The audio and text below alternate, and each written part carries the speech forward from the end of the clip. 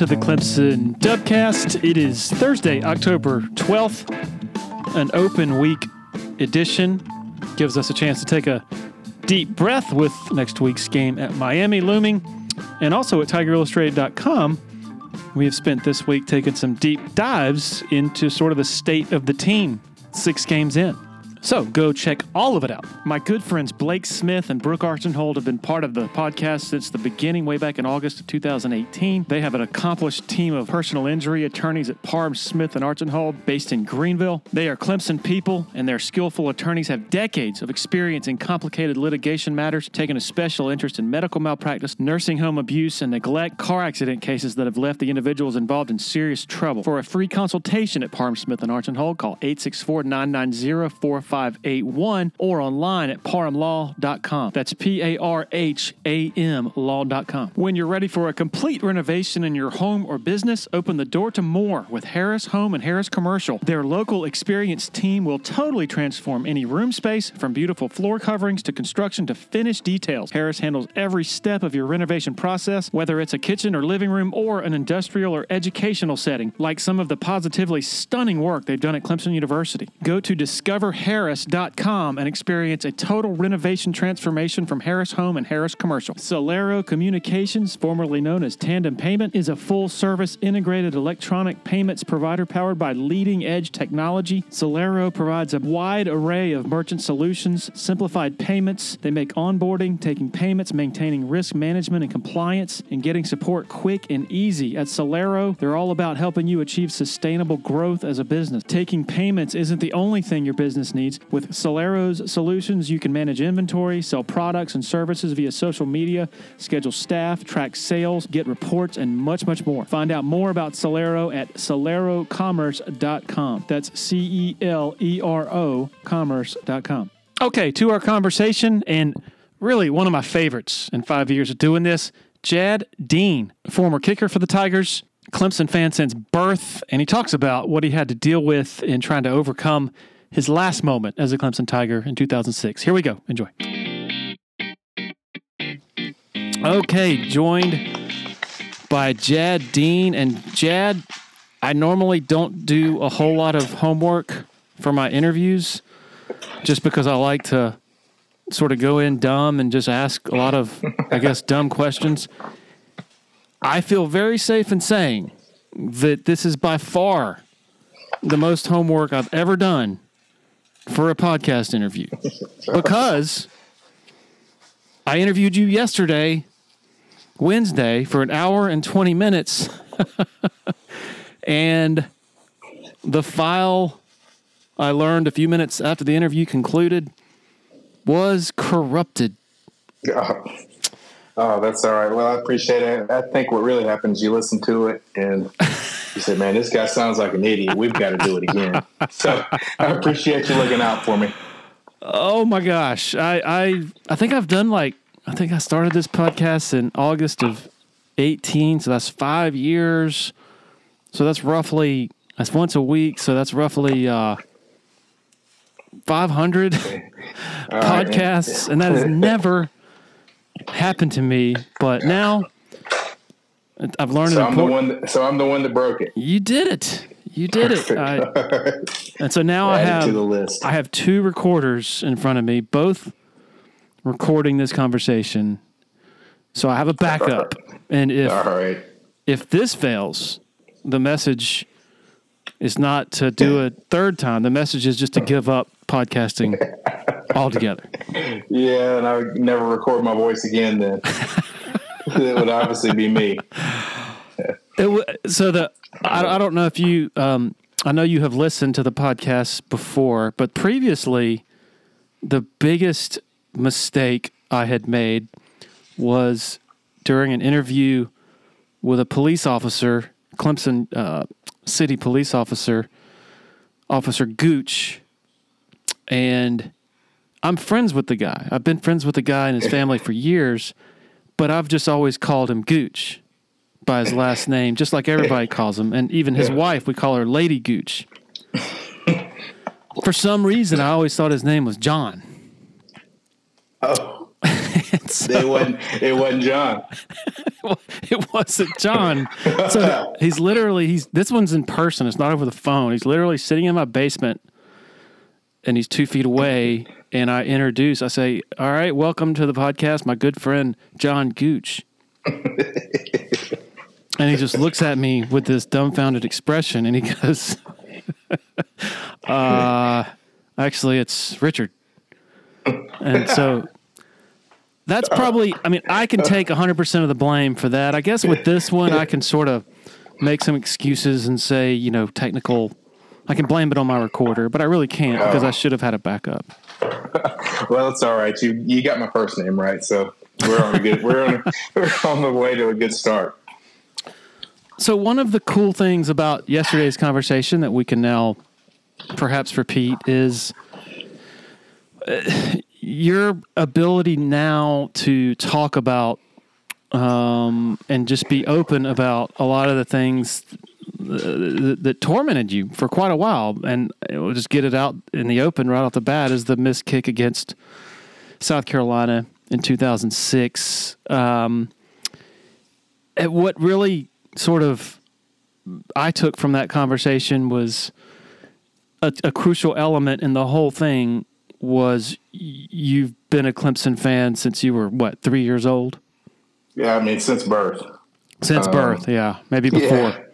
Yeah. My whole family. Granddad went to Clemson, was Clemson A&M. Actually, my class ring is when he passed away. I got that and kind of had it restored. So that's my class ring. It's actually his class ring. Wow. So yeah, it's been in my blood. So, that's kind of what we were talking about a little bit yesterday. We can get more into it, but it was kind of double. It kind of hit me double, as a fan, but as a player. And it was something, a lot of people, they just see the work that goes in on Saturday. It doesn't look like the kickers do a whole lot, but they don't, what people don't see is the summer and the spring and all the hours every day, whether it be weightlifting, the conditioning, the kicking that we put in to get to that point. I'd worked my whole life since middle school. When I started playing football, it was my goal. It's like, all right, I want to play Clemson and play in the NFL. So to kind of see it end like that, it did take me a while to really be able to discuss it with, and kind of look back, not through the lens of hurt and failure, be a little more objective about it and kind of see my career as a whole and not let that define it. But it took a while. When did do you remember the year? Well, I guess you have it on your ring. When did your grandfather graduate? I think it was 50s. I would say 40s. I'd have to go pull it out of the safe and find. I don't wear it regularly. Yep. But yeah, it was Clemson A&M. Obviously pre-co-ed, pre-integration, of course. Like my grandma went to Converse College, so it was all male Clemson and all female there at Converse. So they I'm not sure if they met before or what, but yeah, both of them. So he was at all male school, so he still tells stories about that. Sounded like a lot different experience than what I had. Yeah. What's your earliest memory of Clemson football? Some of the earliest ones, because when I was a kid, we weren't really interested in the football game. It was kind of more the pageantry of it, going and tailgating. I remember just it was the west end on the hill. We had, there was a little grass hill over there. And just being after the games, I would think I was way more tired as a kid than I was after a football game when I actually played. Because we'd spend the whole time, you'd get your little cardboard box and you're just going up and down, up and down, up and down. Thinking about it now is crazy. I guess my parents were sitting in the seats, wherever that may be. They just let us go over there and play, and we would play the whole game. So that's kind of my memories is, I'll take a friend, and whether it be throwing a football and kind of replicating what's going on in the game, in our jerseys and helmets, and then sliding down the hill. That's kind of not really the football as much as it is just being there. Do you remember when you started really paying attention to the football, when that sort of grabbed you? Really, when I started playing football, and kind of would look and see what's in. So that was middle school. And then when I started kicking is when I really started paying attention. I think one of the, well, I don't want to say one of my first memories, but one that stands out the most was Aaron Hunt's kick in '99 to beat South Carolina. So I was a freshman in high school, and I was starting varsity as a kicker, so I was really getting into it. And Clemson was my goal. So I mean, he was living my dream life. And then he had up and down freshman year, but that catch and then the kick, I'll never forget that. Where were you?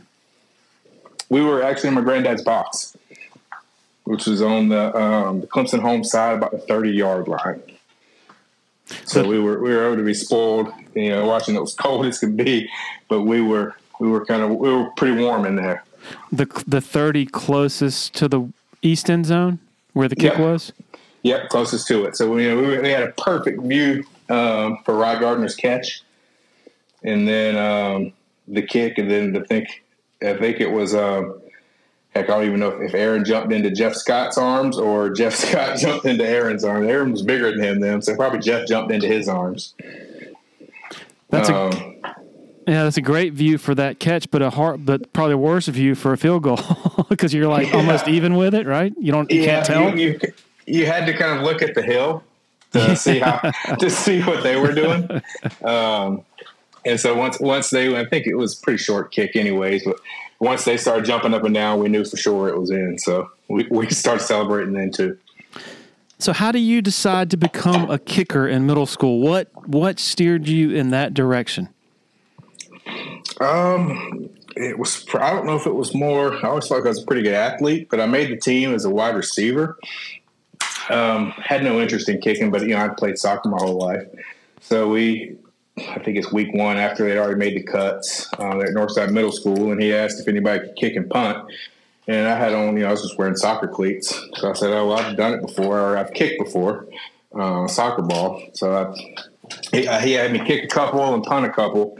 And then he said, all right, well, we're done with this part. And he kind of came over to me and he said, son, I think you might be more valuable to the team as if you just focused on kicking and punting. So I don't know if that was a testament to my kicking ability or lack of wide receiver ability. But it was history from there.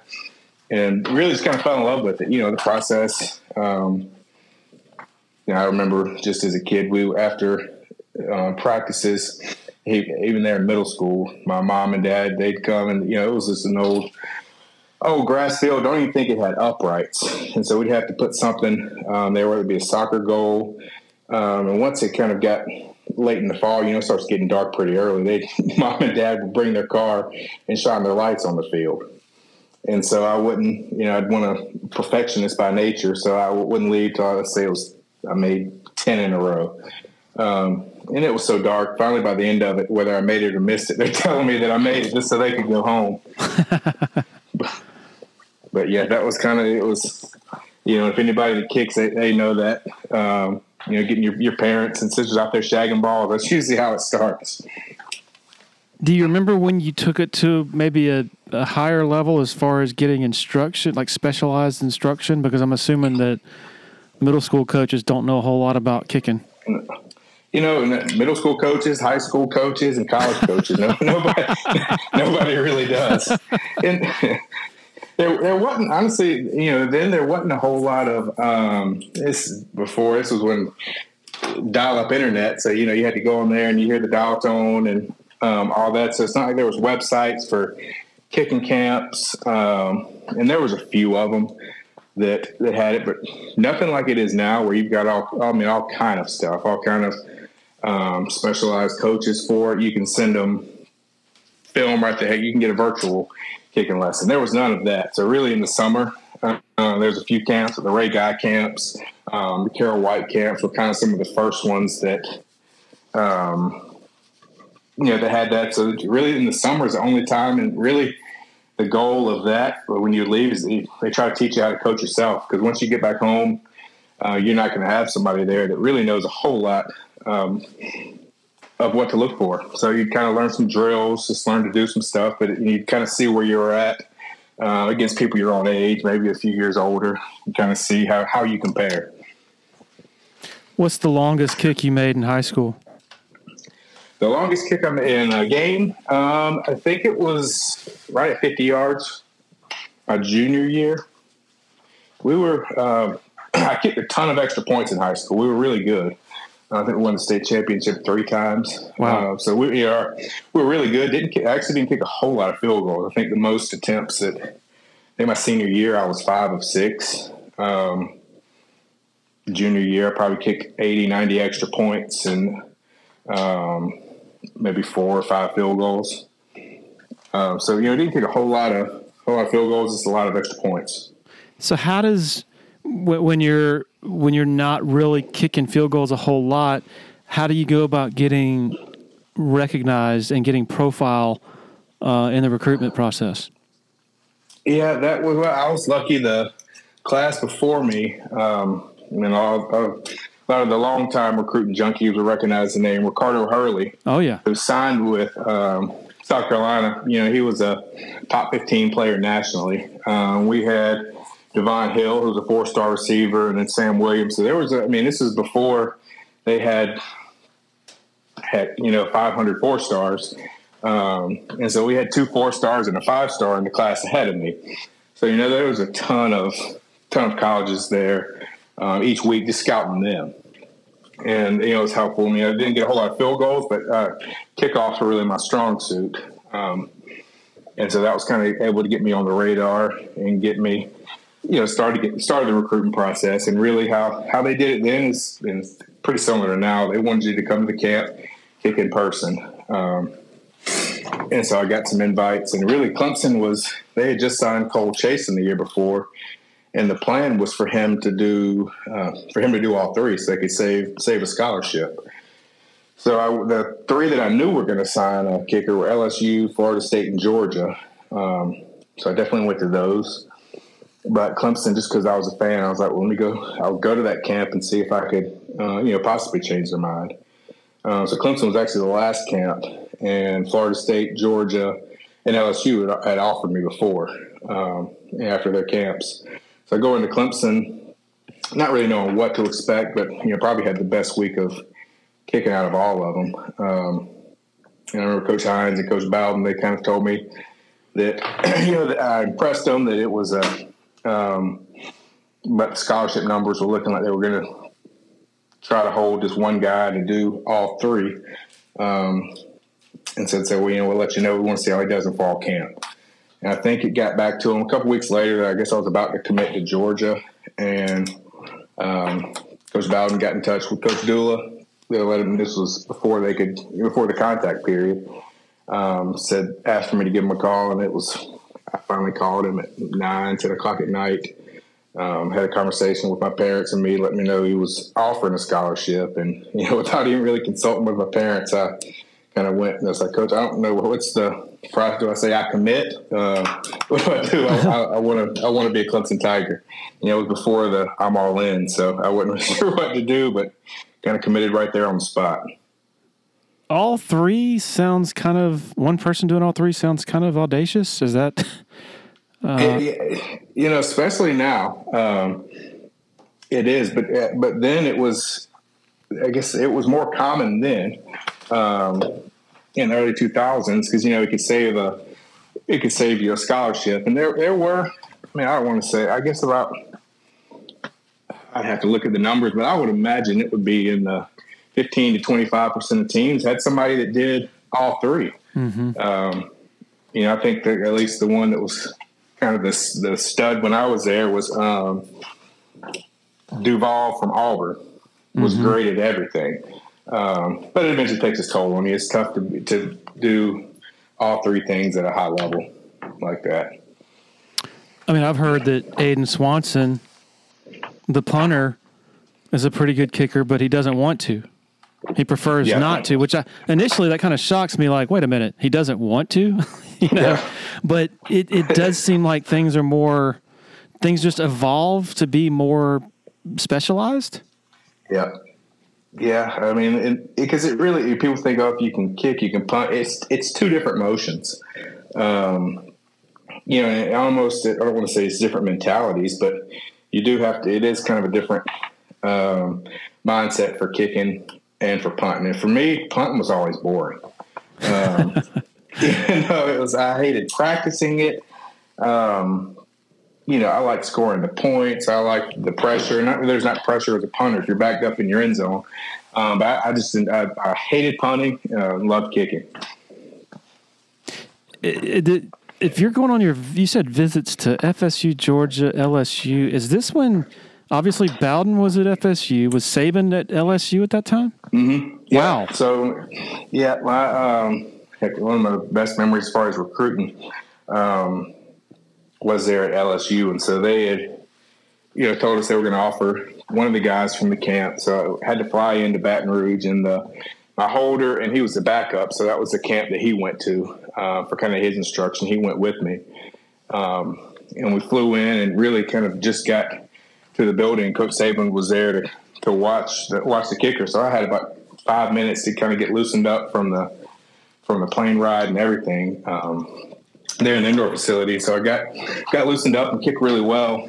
And he kind of just walked out. And then Coach Haywood, who was their special teams coach, came up to me and he said, Coach Saban wants to watch you kick in the stadium. And I was like, whoa, okay. So he took me his golf cart over to their stadium. I don't want to call it Death Valley. I know that's almost sacrilegious. Over to Tiger Stadium, and kind of pulled out where we walked in, kind of through the tunnels. No lines on the field, nobody in the stadium. It was, extremely intimidating. Just a bag of footballs, Coach Haywood, and then Coach Saban pulls up on his golf cart. Kind of comes through, pulls up on his golf cart right about the 50-yard line, and just kind of starts pointing at some spots. And so Coach Haywood would hold it, and I would kick it. So I really didn't know how far it was. I knew he was on the 50, but he was kind of pointing at different spots, and it was probably in my head it seems like 100 kicks, but it was probably about 10 kicks, and then he wanted to see some kickoffs, and he said, "Let's just put it right here." And I think I was probably kicking off from the opposing 20, but it looked like it was about 2 miles the other way with no lines. So really, I had no clue how far it was going, but Coach Haywood had the stopwatch and was kind of charting. Then probably kicked off about 5 times, and he pulled off. He didn't say a word, just kind of pulled off in the golf cart. And so in my head, I'm crushed. I'm thinking, I guess I just bombed this one. But then Coach Haywood came up to me and he said, all right, Coach Saban wants to see you in his office. He said, put your shoes on and go up there. And so I went up there, and he offered me a scholarship there. And he said, he really kind of gave me a time frame. He said, we've got a guy what's the name of that school, from Curtis?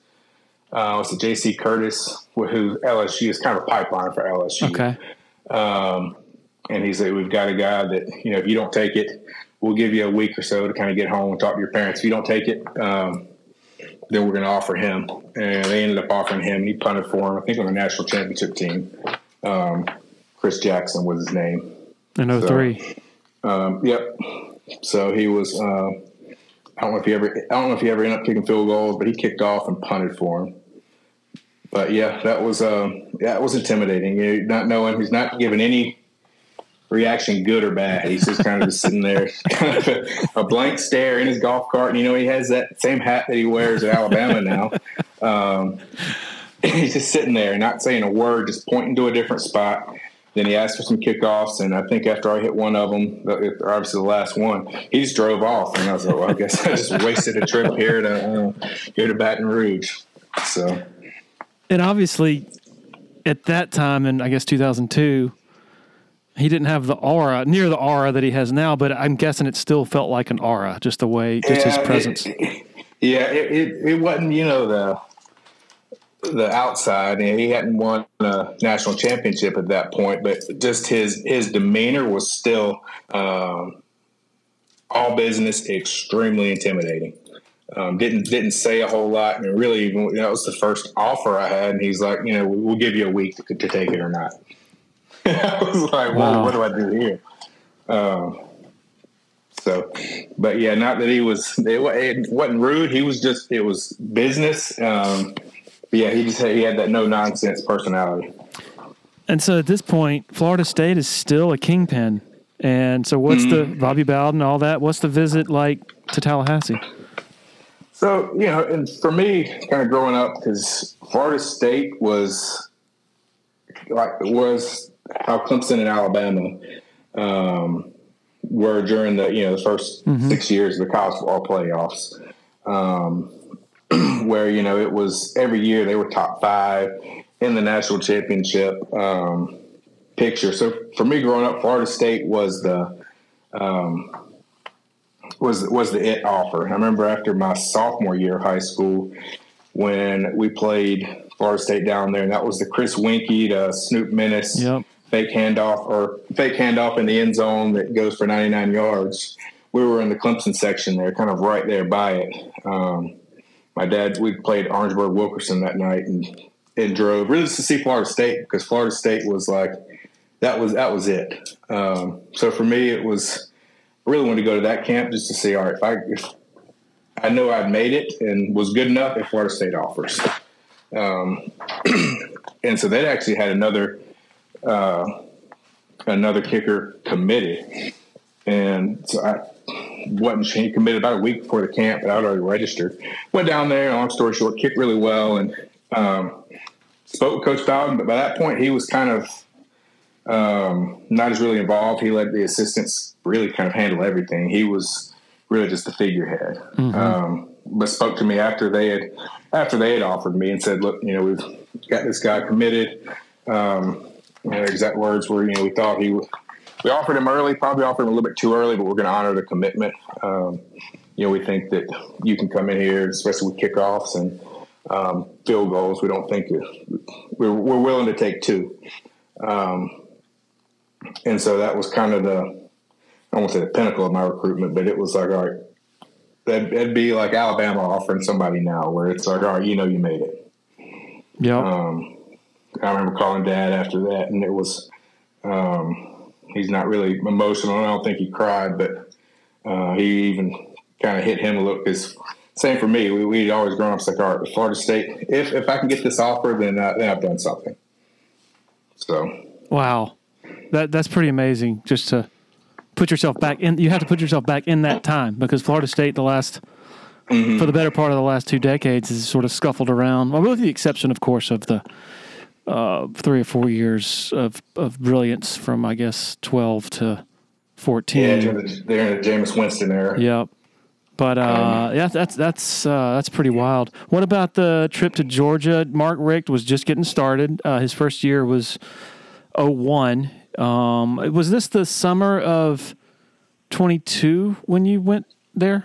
It would have. So yeah, my senior year of football was 2002.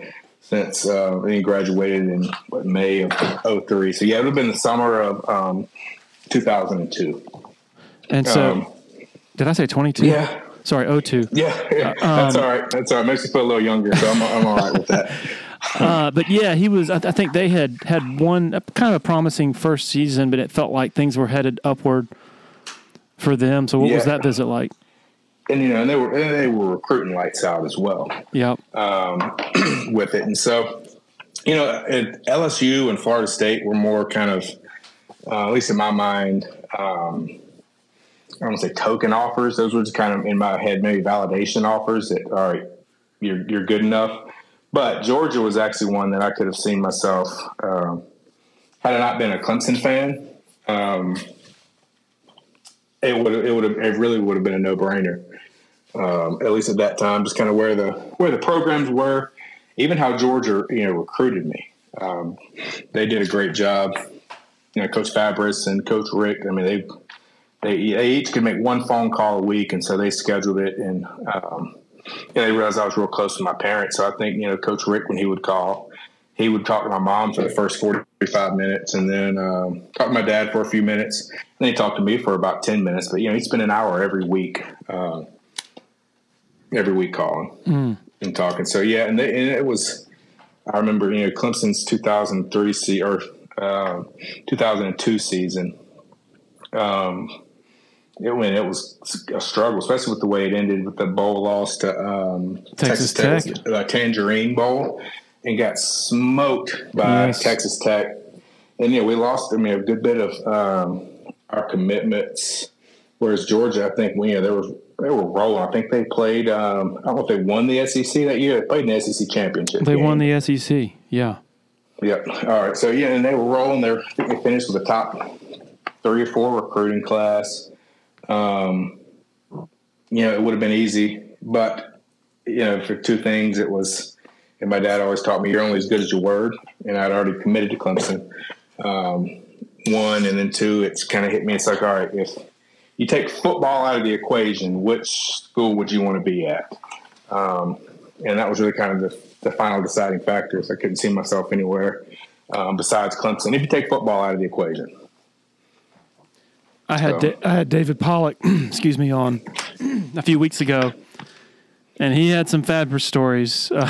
And I even had some fabulous stories because I covered Georgia at that time for the Augusta Chronicle. And I remember, gosh, he was such a strange dude when he glared at you. Oh, gosh. I was standing there outside their locker room waiting to do interviews, and I was interviewing him. I was waiting to interview him, waiting for him to come out of the locker room.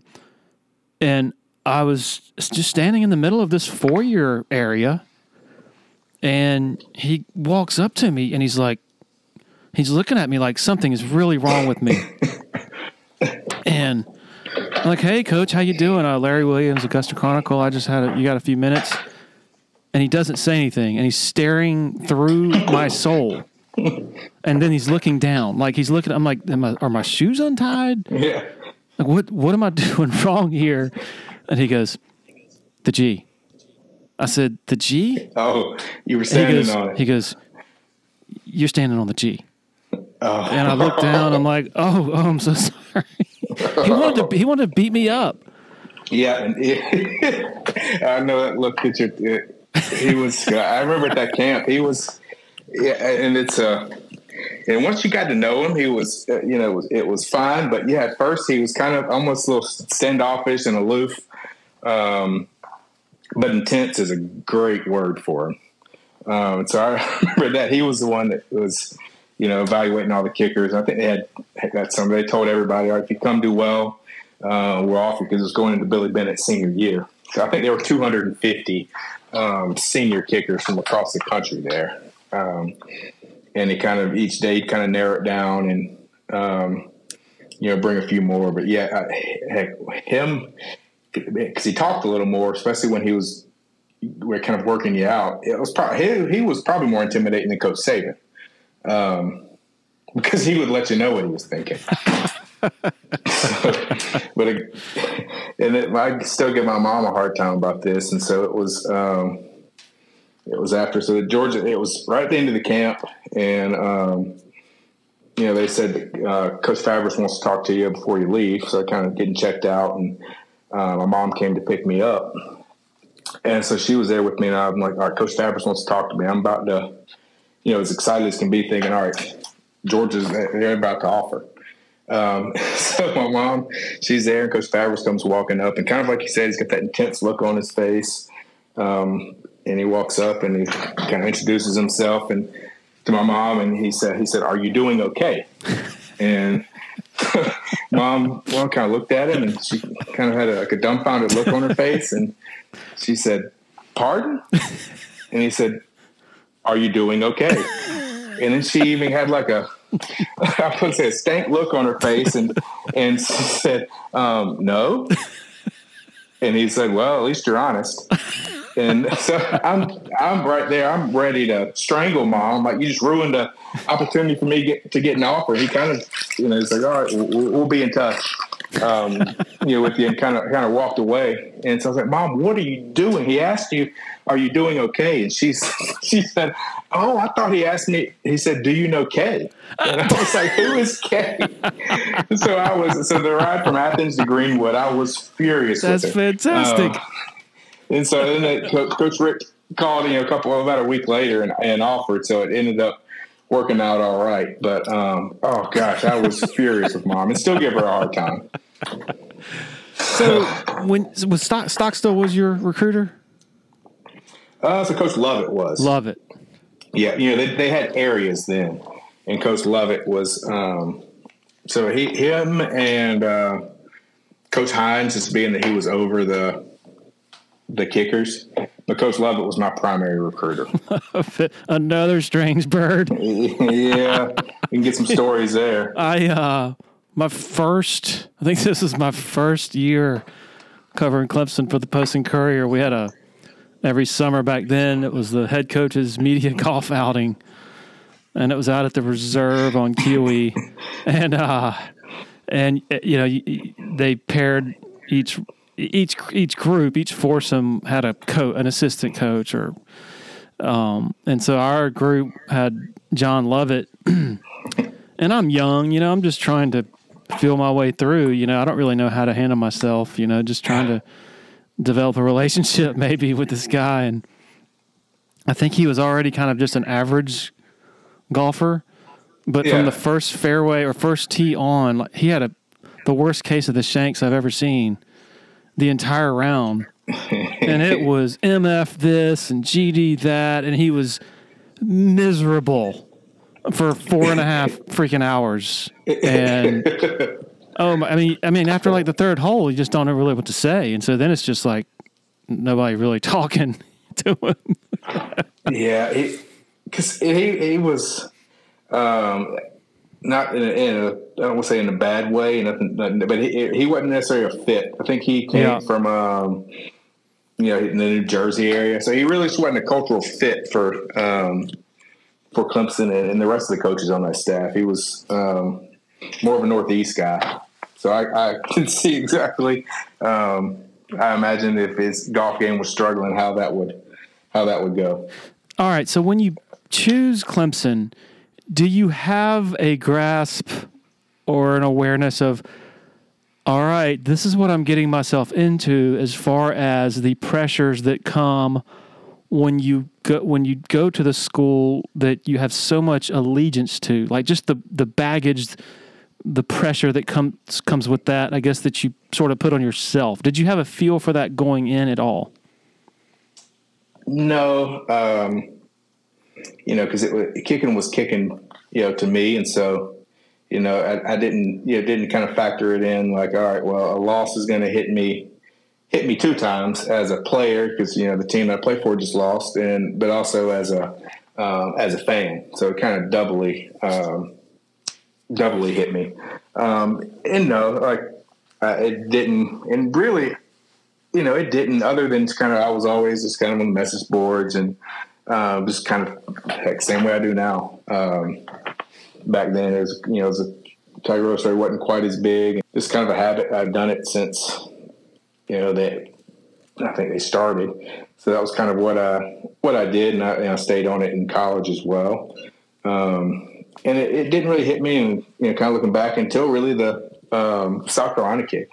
It was. I know we kind of talked a little bit about it yesterday, but it was of all the kicks that I had at Clemson, and you'd get nervous, but you'd be nervous on the sidelines, kind of leading up to it. Once it was 4th down, and you heard him say field goal.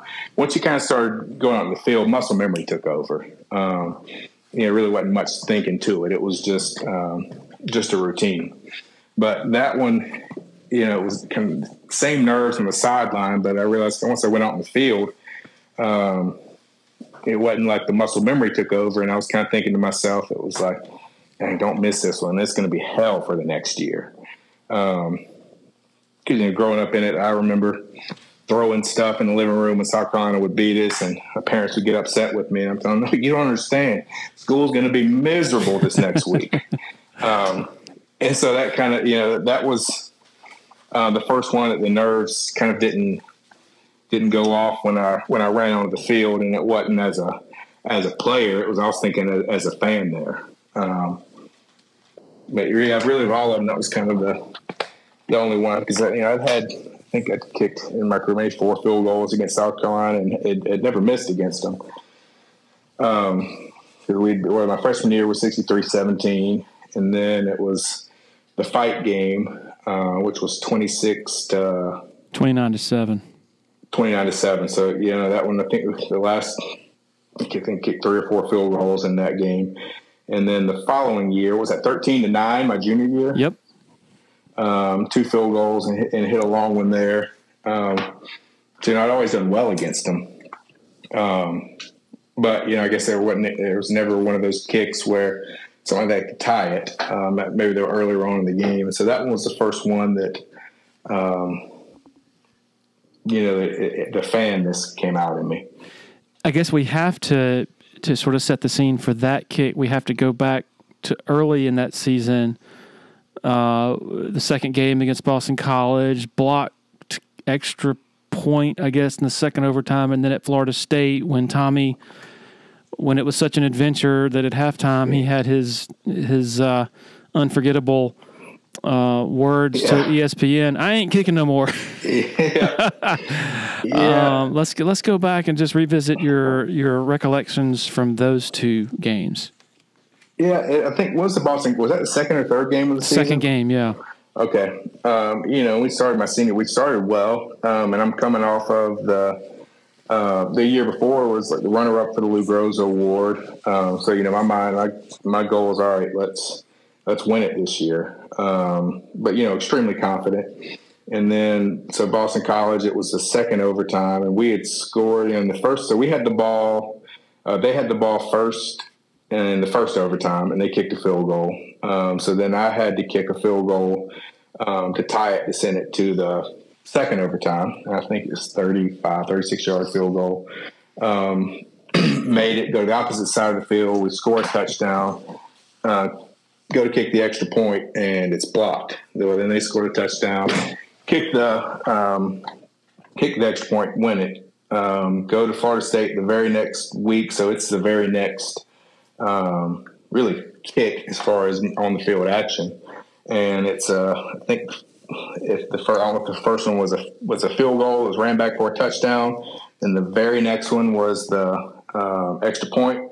They ran it back for a 2-point conversion. So it's 3 kicks in a row that were blocked. And Coach Bowden did say that. I didn't hear that till later on, but I remember after the game, I think I ended it and made the last 2 extra points. So things were all right. And so, he even told me, the coach in the locker room, he said, came up to me and said, look, it's sitting on you. We'll get it fixed. Don't worry. We'll get whoever we need to get in there. We'll get this fixed. And so I'm thinking, all right, everything's all right. Cause we ended up winning that Florida State game. And so I wake up Sunday morning, to my mom calling me, and she's just kind of in hysterics and angry. And I'm like, what? She's like, you hadn't seen the paper? I'm like, well, no, I don't get one here. We just woke up. And she's like, well, Coach Bowden came out and said, after looking at the film and comparing it to last year, it's your get off time, was his word, is too slow. So the block kicks, he's saying the block kicks are your fault. That felt like I was doing the exact same thing. I really think it was. But just kind of wrecks your confidence. So then we spend all the next week in practice. It's, you got to get it off quick. So, it kind of wrecks it goes a lot to your confidence. Just to kind of, then it was, a bunch of media requests. And even in my mind, it's, I start doubting myself. It's like, well, is it on me? You had to spend the rest of that year building the confidence back, and I didn't feel as good as the year before, but I think going to the South Carolina game, I think it was like 15 of 18 on field goal, so I turned it around pretty well. And then the South Carolina kick, and then the bowl game, I think it was 2 of them. So I missed the last 3 kicks that I had in the Clemson uniform, and even in my mind, I almost forget the Kentucky Music City Bowl because the big one was the South Carolina one. But it was kind of a crappy way to end it. And for a long time, I let that, the way it ended kind of define my whole career. and in my mind. So it wasn't for years later where I could kind of look at the big picture and see, you did a lot of good things there. Yeah, it didn't end the way that I would have liked, but I no longer let that define how I viewed my career. It's wild how I've been thinking about this for the last couple of days.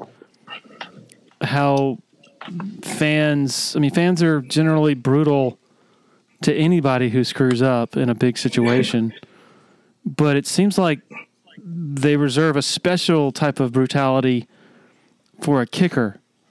I'm just thinking back to some of the skill guys who have, screwed up in big moments, like Aaron Kelly against Boston College in, what was that? 07. Dropping the ball. I mean, of course, people still remember him for that, but it's not like, like enemy of the state, like never come back or anything like. Not that that was how people viewed you or anything. I'm just saying, like, Antonio Williams drops the punt return against South Carolina last year. Phil Maffa fumbles against South Carolina last year. I think people certainly aren't happy about that, but it's not like that's how their career is going to be branded.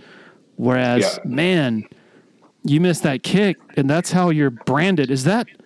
Why is that? And is it just maybe the root of it, just a lack of, it's just like we were talking about earlier with, you don't even have college coaches who know much about kicking. There's just such a gap there between most football-loving folks and playing folks and coaching folks and the special teams guys.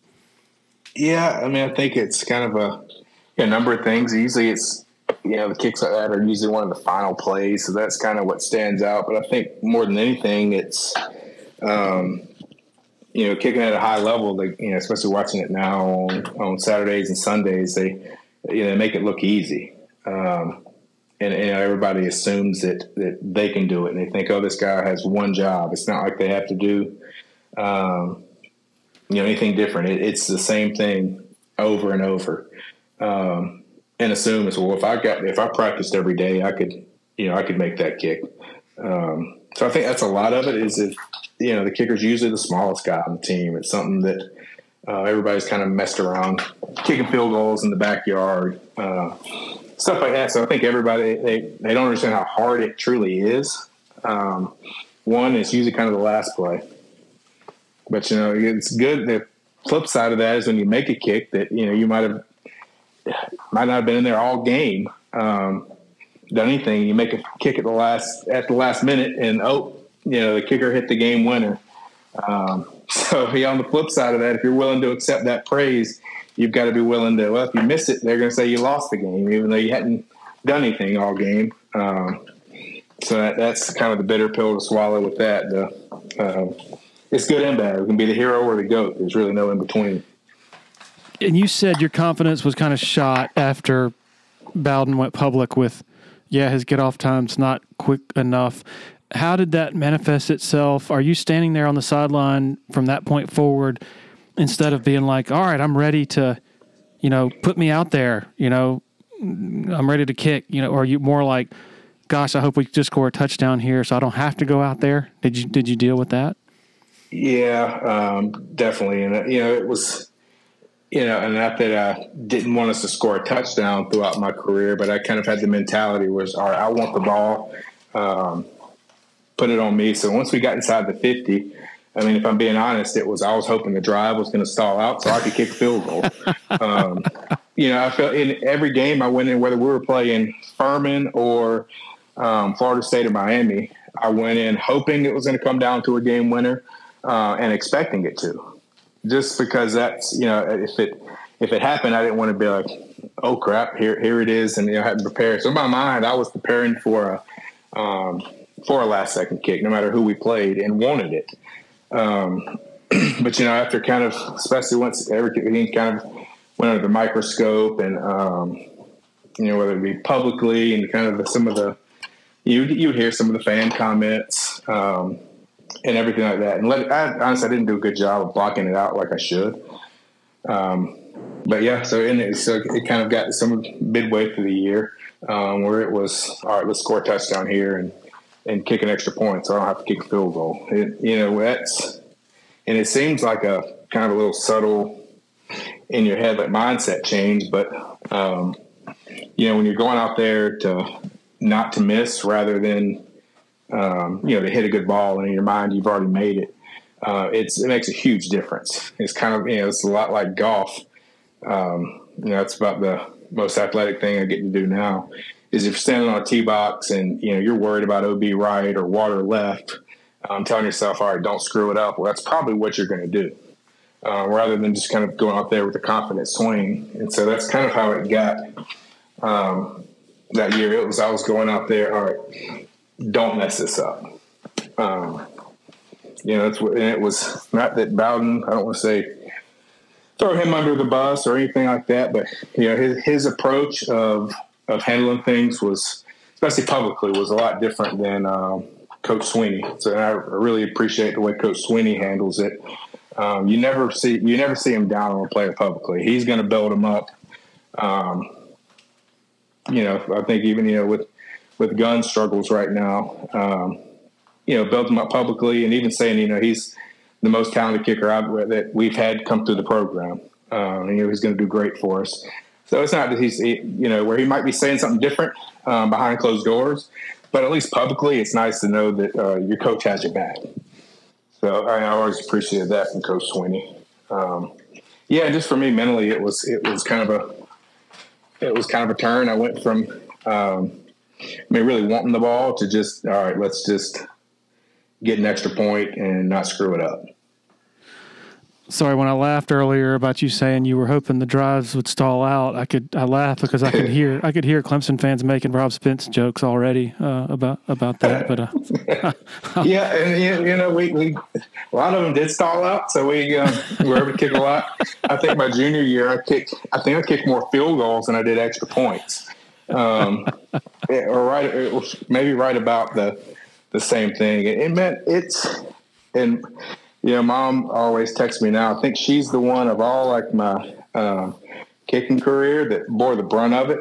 And as a parent now, I get it with my little girl. Even when she played t-ball, there's no outs and she's up to bat, and I'm sitting there biting my fingernails, nervous as can be. So I can imagine, the torture it put them through during the games. But she always texts, and she's like, "Why can you go to Clemson now?" She said, they win a lot more. She said, but no games come down to kicks.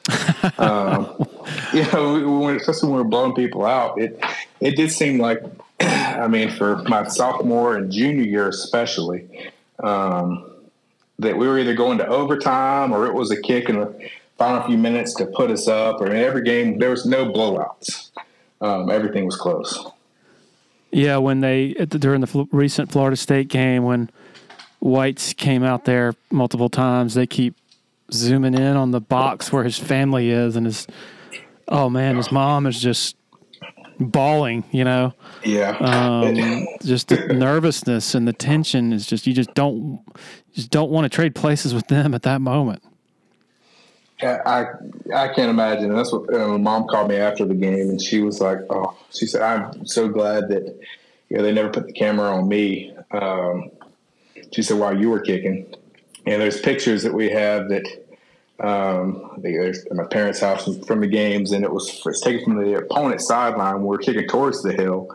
With the good camera, you can kind of zoom in, or even you can see in the parent section. And I don't know if she ever watched a single one of my kicks in my career. At least every picture we have, you see her head is like her hands are like over her head and her head's down. And she still says she never saw a single one of them. She was just kind of listening for the crowd to see if I made or missed it. So yeah, she was feeling for White's mom. Upstate folks, and particularly Clemson area folks, there's a great tradition that's been going on recently in Westminster, the Music on Main Free Music Festival in downtown Westminster. I can vouch for it, having played there and also attended on several occasions. It's put on by the Westminster Music Center, a nonprofit organization with the mission of promoting the joy of live music in the community. Saturday, October 21st will feature two bands, the Songs from the Road Touring Band and My man, Amongst the Trees, although I won't be there because I have to work. There's a football game that day. Classic Car Show starts at 3. Concert starts at 5. More info, go to westminstermusiccenter.org. Upstate Foodies. Want to take a moment to talk to you about our favorite taco spot, Willie Taco. 5 locations across the upstate. This award-winning team has been serving up fresh taco fusion for a solid decade now. The chefs at Willie Taco utilize the freshest, most creative, and sometimes unexpected ingredients in their kitchens. Come see why Southern Living, Garden and Gun, and Food and Wine Magazine are raving about Willie Taco and their signature offerings, such as their Southern Tide, Crispy Avocado, Nashville Hot Chicken Tacos, literally flavors you will not find anywhere else, folks. And don't forget about the cocktails, super fresh margaritas, ice cold cerveza, and over 80 tequilas served up daily from behind the bar. So don't wait, folks. Your Willie Taco Familia is ready to serve you up their twist on funky, fresh fusion. It's the Willie way. Want to share a quick word about Founders Federal Credit Union? If you've been to a sporting event in Clemson, you've probably heard about Founders already. They are the official credit union partner of the Clemson Tigers. In addition to that, all Clemson faculty, staff, and students are eligible for membership as well as IPTAY members. Its office is located beside the Walmart Neighborhood Market on Old Greenville Highway in Clemson. For more information, go to foundersfcu.com. Another loyal supporter of the Dubcast is Blackacre Law Firm in Greenville, a subsidiary of Parham Smith and Archenhold. Blackacre helps South Carolina residents achieve their dreams of home ownership by providing experienced, professional representation for real estate closings. Attention to detail is crucial in real estate law. Blackacre is committed to making sure nothing gets by them preparing residential or commercial closings. Blackacre also offers estate planning services for their clients in the Greenville area. Find out more about Blackacre at 864-326-3507. First reaction when you hear Dabo, you hear the news or read the news maybe, that Dabo has gone and pulled a kicker off the beach in Charleston to not just come up and maybe try out and maybe have a chance at kicking later in the season, but basically hands him the starting job. He hasn't kicked a ball since April. He literally went out in his backyard, I guess, and kicked a few times after he got off the phone with Dabo on that Sunday morning. He is the starter, and not just the starter, but the starter against Florida State. And then, oh, by the way, he has to fulfill NCAA acclimatization rules. And so he goes through his walkthrough on Friday in full pads while everybody else is in sweats. And then his first day that he is actually officially eligible for contact is game day. What was your reaction to that whole surreal week where Dabo is basically like, this is either going to be great or it's going to be terrible? Yeah, like we said, my first song is kind of like we said yesterday, and you posted it on one of the posts. It sounded just like, I was like, this is Steve Spurrier saying this. And you said it and you hit the nail on the head, and it's like, wow, that could be Steve Spurrier, especially when you typed it out and kind of and had it. But a lot of it was, looking back, I can't imagine because when your nerves kick in, you have the muscle memory and the past experiences to kind of lean back on. And that's kind of where your confidence comes, is from your preparation. I can't imagine him. He was watching the game before there in a bar in Charleston. Said he hadn't kicked since April. Went out to his backyard. That was on Sunday. And that next Saturday, he's got a 31-yard field goal that to beat Florida State. I can't imagine the level of stress there. And I've been in that situation, but I had previous kicks. I'd had a live snap and hold, hundreds of them up until that point. I can't imagine it. And the situation leading up to the kick, similar to the situation in 2006 against South Carolina when Clemson has a promising drive going. And I guess I'll start with 2006. Reggie's ripping off carries of 6 and 8 yards, and then all of a sudden things kind of pucker up a little bit, and they bring you on for the game-tying attempt. And then in the case of recently against Florida State, it felt like they're moving the ball, and then once they got close, they kind of puckered up to try to run some clock and also try to maybe set up this storybook ending. I say maybe. I emphasize that because I don't know that. But did you see the similarities? And now, granted, the against Florida State, that would have been the go-ahead, not the tying kick. So there's a difference there. But I'm just curious if you and by the way, the same end zone, the west end zone, headed that way. Yeah, I mean, definitely, it's a little bit different. You'd like to think you'd be a little more aggressive, especially if the field goal only ties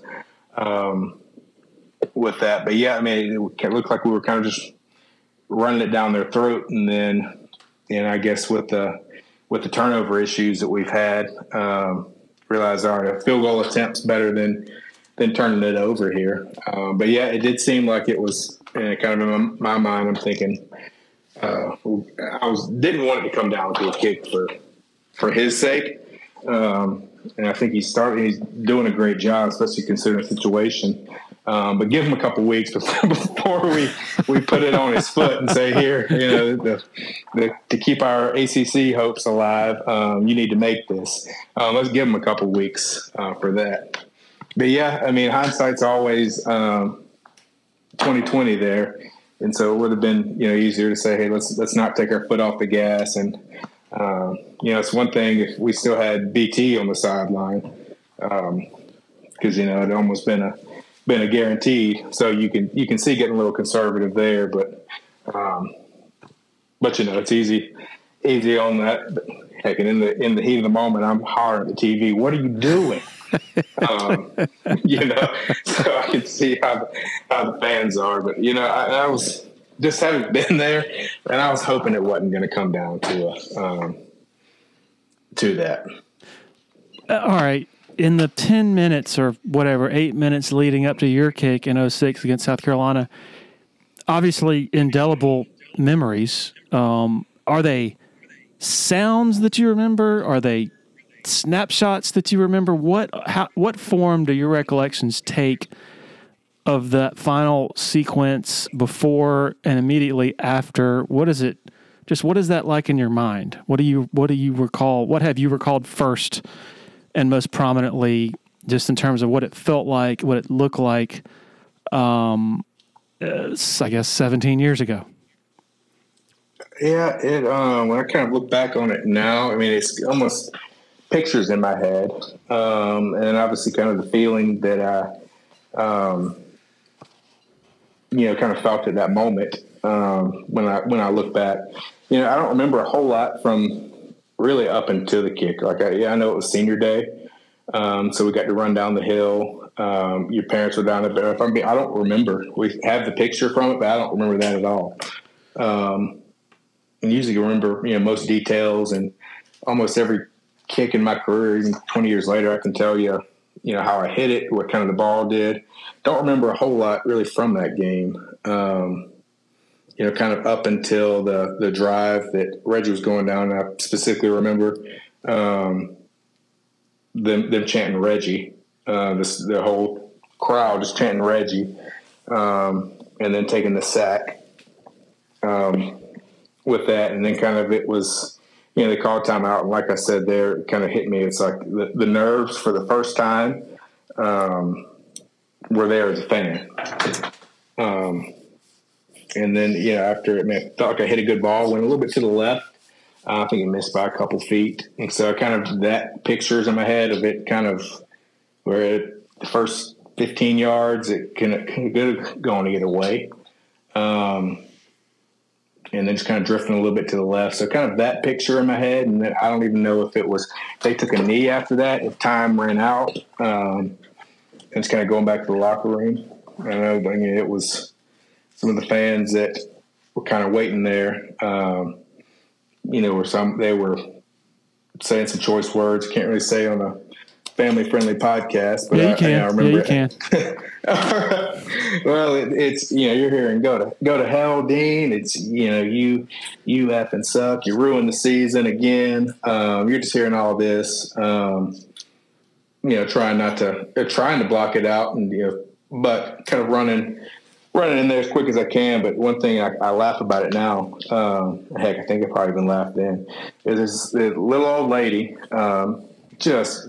she's got birdies flipped at me, F you, Dean, leaning over the railing. And, she's 7 feet up in the air. So I'm just trying to get to the locker room. And Philip Merling's right there beside me. And, he's 6'7", 300 pounds. He was a freshman then. Next thing I know, he's trying to jump up in the stands after her. One of the security guards had to grab him, and pull him down. But so after the miss, that's really the first thing that kind of stands out in my head is all right, well, my teammates still have my back. So he was willing to go after a grandma for me. So I hadn't talked to him since then, but I want to let him know that I always appreciated that. I'm glad that wall was that high because that would not have been a pretty scene. For her sake. Yeah. What did it help at all that some of the fans' rage was divided and that people were pissed that they took Reggie out of the game, almost probably equally pissed about that as they were about the missed field goal? In my mind, no. Yeah. Because all I saw was kind of everything. And while I do think if we kept him in, we probably would have scored a touchdown. I still, have to do my job. It was just to make that kick. So it probably didn't. Now when people look back a little bit more, that is kind of one of the first things. They remember it. They say, it should have never come down to the kick, but, I still missed it. So it doesn't help. At least there. I don't want to feel like I'm making an excuse. We're going with that. All right. The subsequent years after that, what is it like in your mind as you're sitting there watching Clemson football and trying to move past this, trying to grapple with this, trying to figure out how to move on with life after this happens? Yeah, I mean, looking back now, and it probably sounds crazy. People are like, "Wow, it's just a game." But to me, up to that point, that was, football was my identity. In my mind, it was our Clemson and the NFL. That was the core of who I was. And seeing now, it's not where you want to put your identity. Something like that comes crashing down. But yeah, I mean, I was really, better term, broken and lost because, anytime you would hear, especially the first couple of years after that, if anybody would mention my name, it was, the one that missed that kick against South Carolina. Facebook had just gotten big then. So, somehow my cell phone number got out. So I probably had 1,000 voicemails of that Beyonce song, To the Left, To the Left. Hated that song for years. Gamecock fans, I guess, mainly Gamecock fans? Yeah, the Gamecock, kind of seeing the Gamecock fans were the ones that loved me, and the voicemails from the Clemson fans were the more hateful ones. Like, heard you tried to kill yourself, but you couldn't kick the chair out from underneath you to hang yourself. No, the Clemson ones were a little more mean. The South Carolina fans, we love you. You're our favorite player. Dude, what is wrong with people? What is wrong with people? I mean, that was really the only way. I had to kind of deactivate my Facebook for a while. So, there wasn't Twitter. There wasn't all that. Then I can't imagine going through it now. And you really would have to completely stay off it. But it's hard not to. I can't imagine in today's social media era trying to deal with that, the good and the bad. Because, obviously when things are good, you want to read it and see how people are loving on you and what they're saying.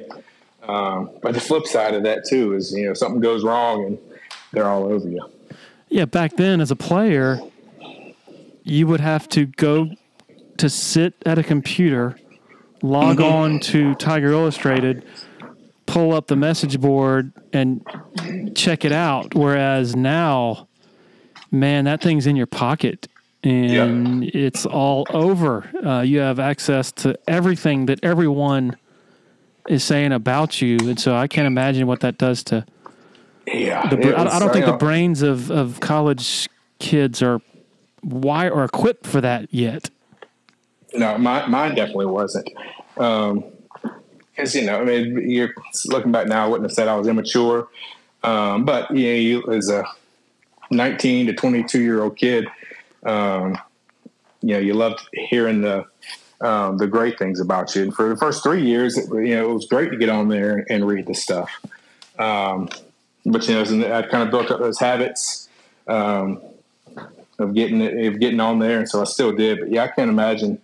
And now you can get notifications on your phone. You've got, every heck, and even more than we had on the computer back then. Now you've got everything on your phone. You can't get away from it. You're able to look back and laugh about it now, talk about it now. How long did it take you to get to the point where you could do those things about that kick?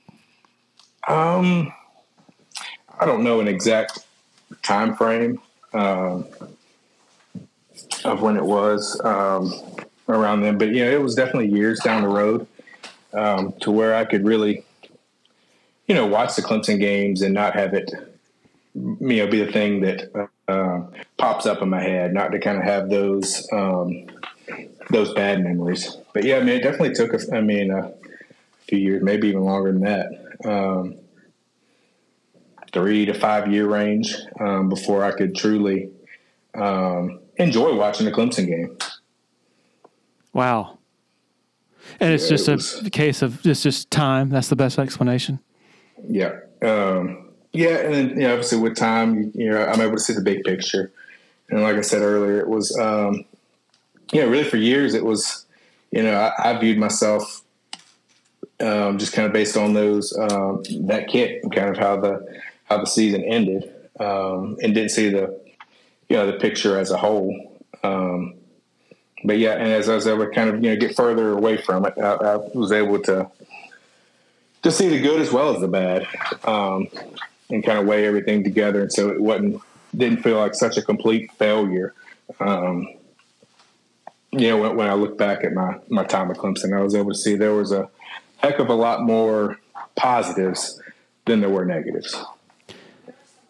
And after all this talk about the wickedness and the nastiness of fans, you are a TigerIllustrated.com junkie. You refresh, you said, how often a day?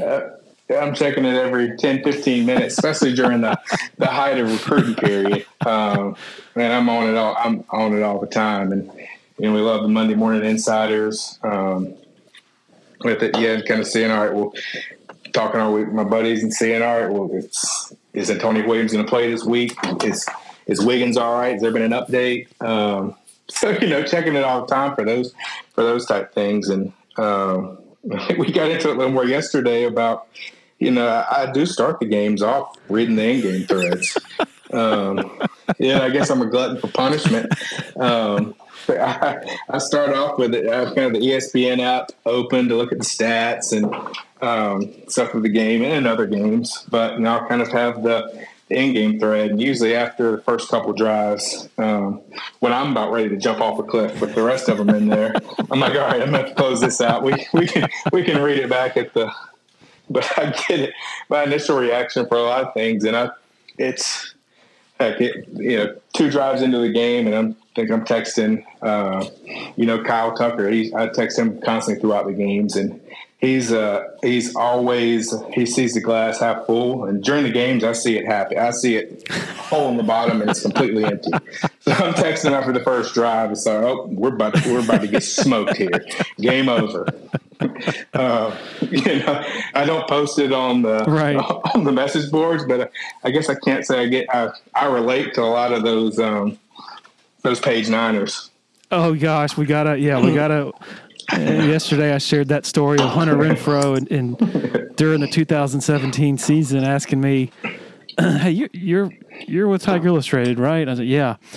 Okay, yeah, man. Me and Will Sweeney had a lot of fun after we won the championship in Tampa. The next day or whenever, they went back into the in-game thread. I guess when Clemson's down 14-0, and people are just flipping the heck out. And he's like, yeah, from now on, from that point on, we call those types of people page niners. So it was that point of the thread when people were just like becoming totally unhinged during the national championship game, by the way. Well, I would be there too. If I actually posted, if you could read some of the texts that I send, Kyle has to talk me off the deep end a lot of times. But it's we're about to get smoked. Game over. It's first quarter. So I do try to, one thing that because of what I went through is, even in those texts, I'm hesitant to bash the players. Because I get it. There's nobody that wants to succeed more than that individual player. I know the work that they put in. I know the stress and the pressure that's on them. So I'm hesitant to. A lot of them. It was, especially with everything kind of that happened last year. I felt for DJ. Because I knew it, and I think I was the last one on that before people and everybody was jumping off. I was the last one on the bandwagon, waiting on him to turn it around. But because it was, I've been there. I understand. Especially he went, from kind of where it was after the Notre Dame and the Boston College the year before, where he lit it up. So all the praise on him to it turned around quickly. So, it did not. Don't post my thoughts publicly. It did not take long. The first game of the 21 season for everybody. Well, not everybody, but a lot of people to go from, oh man, DJ, best player on the team, Heisman candidate, Mr. Bojangles, whatever, to then halftime of the Georgia game, the first 30 minutes of the season, big stinko and all that. Pretty brutal. I'm surprised. I think most people would be surprised, given that what you went through and the ridicule that you absorbed. Most people would think you'd be the farthest possible away from a message board, and particularly an in-game thread. And so that's fascinating that you're like right in there, man. Yeah, I can't help it. It's an addict's always coming back. And I'll usually read them at the end, especially after the wins. It's great to kind of go through and see the momentum shift, and you can kind of see exactly what's going on just by the overall outlook there in it. But yeah, I probably should stay away, and I guess it was years before I could even consider doing that and laugh at it. But yeah, I mean, I enjoy it because it's good to see other people that are kind of have the same roller coaster Saturdays that I do. And then carrying it a step further, every fan base that of a big time school is the same way. It has the same fringe element, like the Twitter feed, message board geniuses. Yo, I love it. It's just a riot. Yeah, I love it. It's the same stuff. It's the same exact stuff across the country. My sister, she's an orthodontist, and she went to dental school at Alabama, and then did a residency down there. So her husband, she met him in dental school, and so he's a team dentist there for Alabama. Huge. I mean, he's a diehard Alabama fan. Went there, grew up in Tuscaloosa, and I call all the Alabama fans, I call them Gumps. But so I'm in a couple group chats with him and some of his friends that I've got to know over the years, and they're all Alabama fans. And I honestly enjoy watching Alabama games more than Clemson because I just enjoy a good game, and I get to see them melt down after a 3-and-out.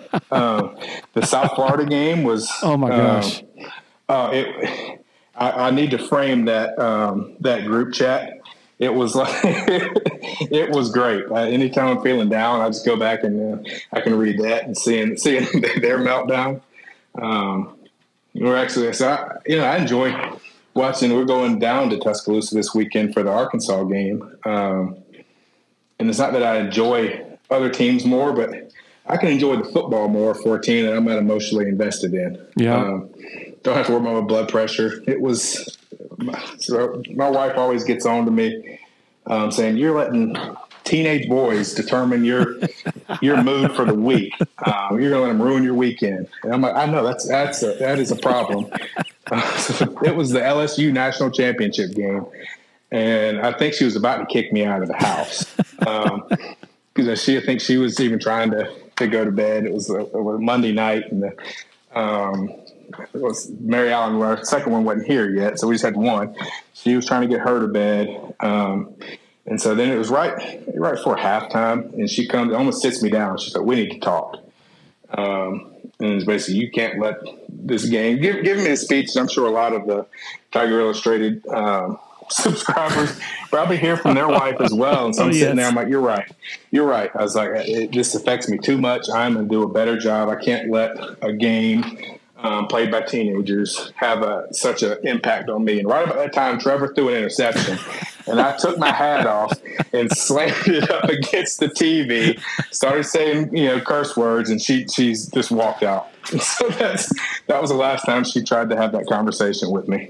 Chad, I can't tell you how many times over the years I've met fellows or a subscriber who's been with his wife, and he's introduced his wife to me, and the look from each wife is the exact same to me. It's like, it's like I'm a drug dealer. Yeah, you're the drug dealer feeding that addiction. It really is. Yeah. I mean, it's like a roll of the eyes combined with, you're the reason my husband is so crazy.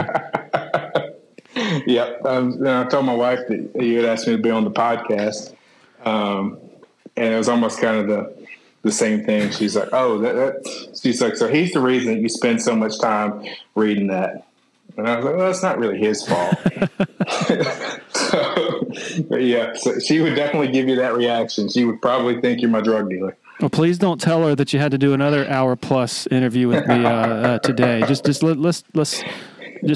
let her think it's just 1 hour. But I always, it's like, we were like, what is wrong with these people?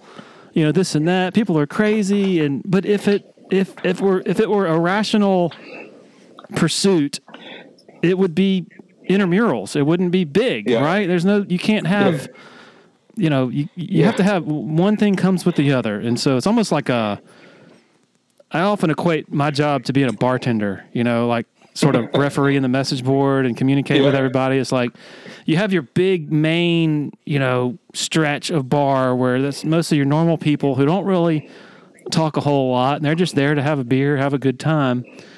And then you got your one end of the bar is your crazies on one, and you're having to act differently towards them, and then your crazies on the other. And so those are the ones who are the vocal. Those are the ones who post all the time, right? And so, and they're always fighting with each other. And so it's fascinating, and I'm just I'm thankful to have made a living at it, and that people actually pay me to do it. Yeah, I mean, if Tiger Illustrated were to go away, I would free up a lot of my time that I don't know what I would do with. So I appreciate it. Y'all it keeps the days interesting. And I don't post. I think my buddy has posted a couple times under my name, and I think it was like 2009, 2010 when I joined. Maybe posted 3 times in the 13 years. So I'm lurking all the time. Hardly post. That doesn't mean I'm not as crazy as the ones that are posting all the time. I just kind of keep my thoughts to myself. Has talking about this publicly been helpful to you? Yeah, I think it's definitely been cathartic for me. It's not something that I get the opportunity to sit down and kind of talk in an extended form about it. Hadn't gone to counseling or anything like that for it, so I've never really had this long of a conversation. I mean, honestly, it helps me realize, it's you have grown a whole lot from it. So I appreciate it. Yeah, really. Yesterday was probably the first time that I've had kind of an extended, talk about it. with kind of the whole thing. It's kind of the career as a overview, really diving into kind of thoughts, feelings, and everything that went on in 2006. Well, honored that you chose this platform to do it. And I kind of feel like, given the past 17 years of people fans haven't viewing you one way, it's kind of I feel like it's a duty on our part to share your story and to bring more perspective and more layers of your, you're a human and going through stuff just like everybody else does. So I think this will certainly give people a better idea of who you are and just a better, more respect for your story and your progression. So I really appreciate you being with us. Yeah. Well, thanks for having me. And if nothing else, I mean, I don't care what people, I'm kind of over it, even though I'll read it. Stuff that they read about myself doesn't get to me. And I know yesterday we talked about it afterwards. I'm sure some of the uniform photo shoot pictures are gonna pop back up, and I can laugh at it now. But if nothing else, maybe it'll be a little bit. Some of the ones maybe be a little less hesitant to throw a player under the bus and write them off so quick. Some of our current players. Can you refresh my memory on that photo shoot? I remember, I have vague memories of it, but what was it? Was it entering the 2005 season? Yeah, it was before the 2005 season. I think it was in January. So nobody'd seen the sun, and we had gone from Oregon was the first one to have those kind of really tight uniforms. And so they asked, a few of us is kind of different numbers across the spectrum. And, I wasn't built like some of the position players were. I wasn't sitting there at 2% body fat and, all that. My physique wasn't quite as good. And I looked, it was before Twilight, but I could have starred in the Twilight movie as white as I was. The uniform pictures came out, and people went nuts with the Photoshop. People still post those randomly now. I don't. Yeah, I think usually you'll see maybe once or twice a year. One of them will pop back up, and I'm sure this will refresh quite a few of them. It's coming later today. Yeah. There wasn't all kind of social media stuff, so it wasn't on that. So it was just message boards, and I think it was mostly South Carolina fans. But man, they had a field day with it. So. Well, Jad, thank you. I have enormous gratitude for your patience. If this file gets corrupted, I'm just gonna go for a swim in Hartwell and maybe tie a brick to my foot or something, because I wouldn't know what else to do. But I think we're okay because I have a backup. All right. Well, perfect. Well, I'm glad to be able to help. Hopefully today this one was just as good as yesterday. Okay, I am so thankful that this second one saw the light of day. Really grateful to Jad for his patience and time. Man, great stuff. Great stuff. Appreciate the support of our sponsors for helping make this happen as usual. And also as usual, last but not least, last but most, thanks to every one of you for hitting that play button. Really appreciate it. Cheers.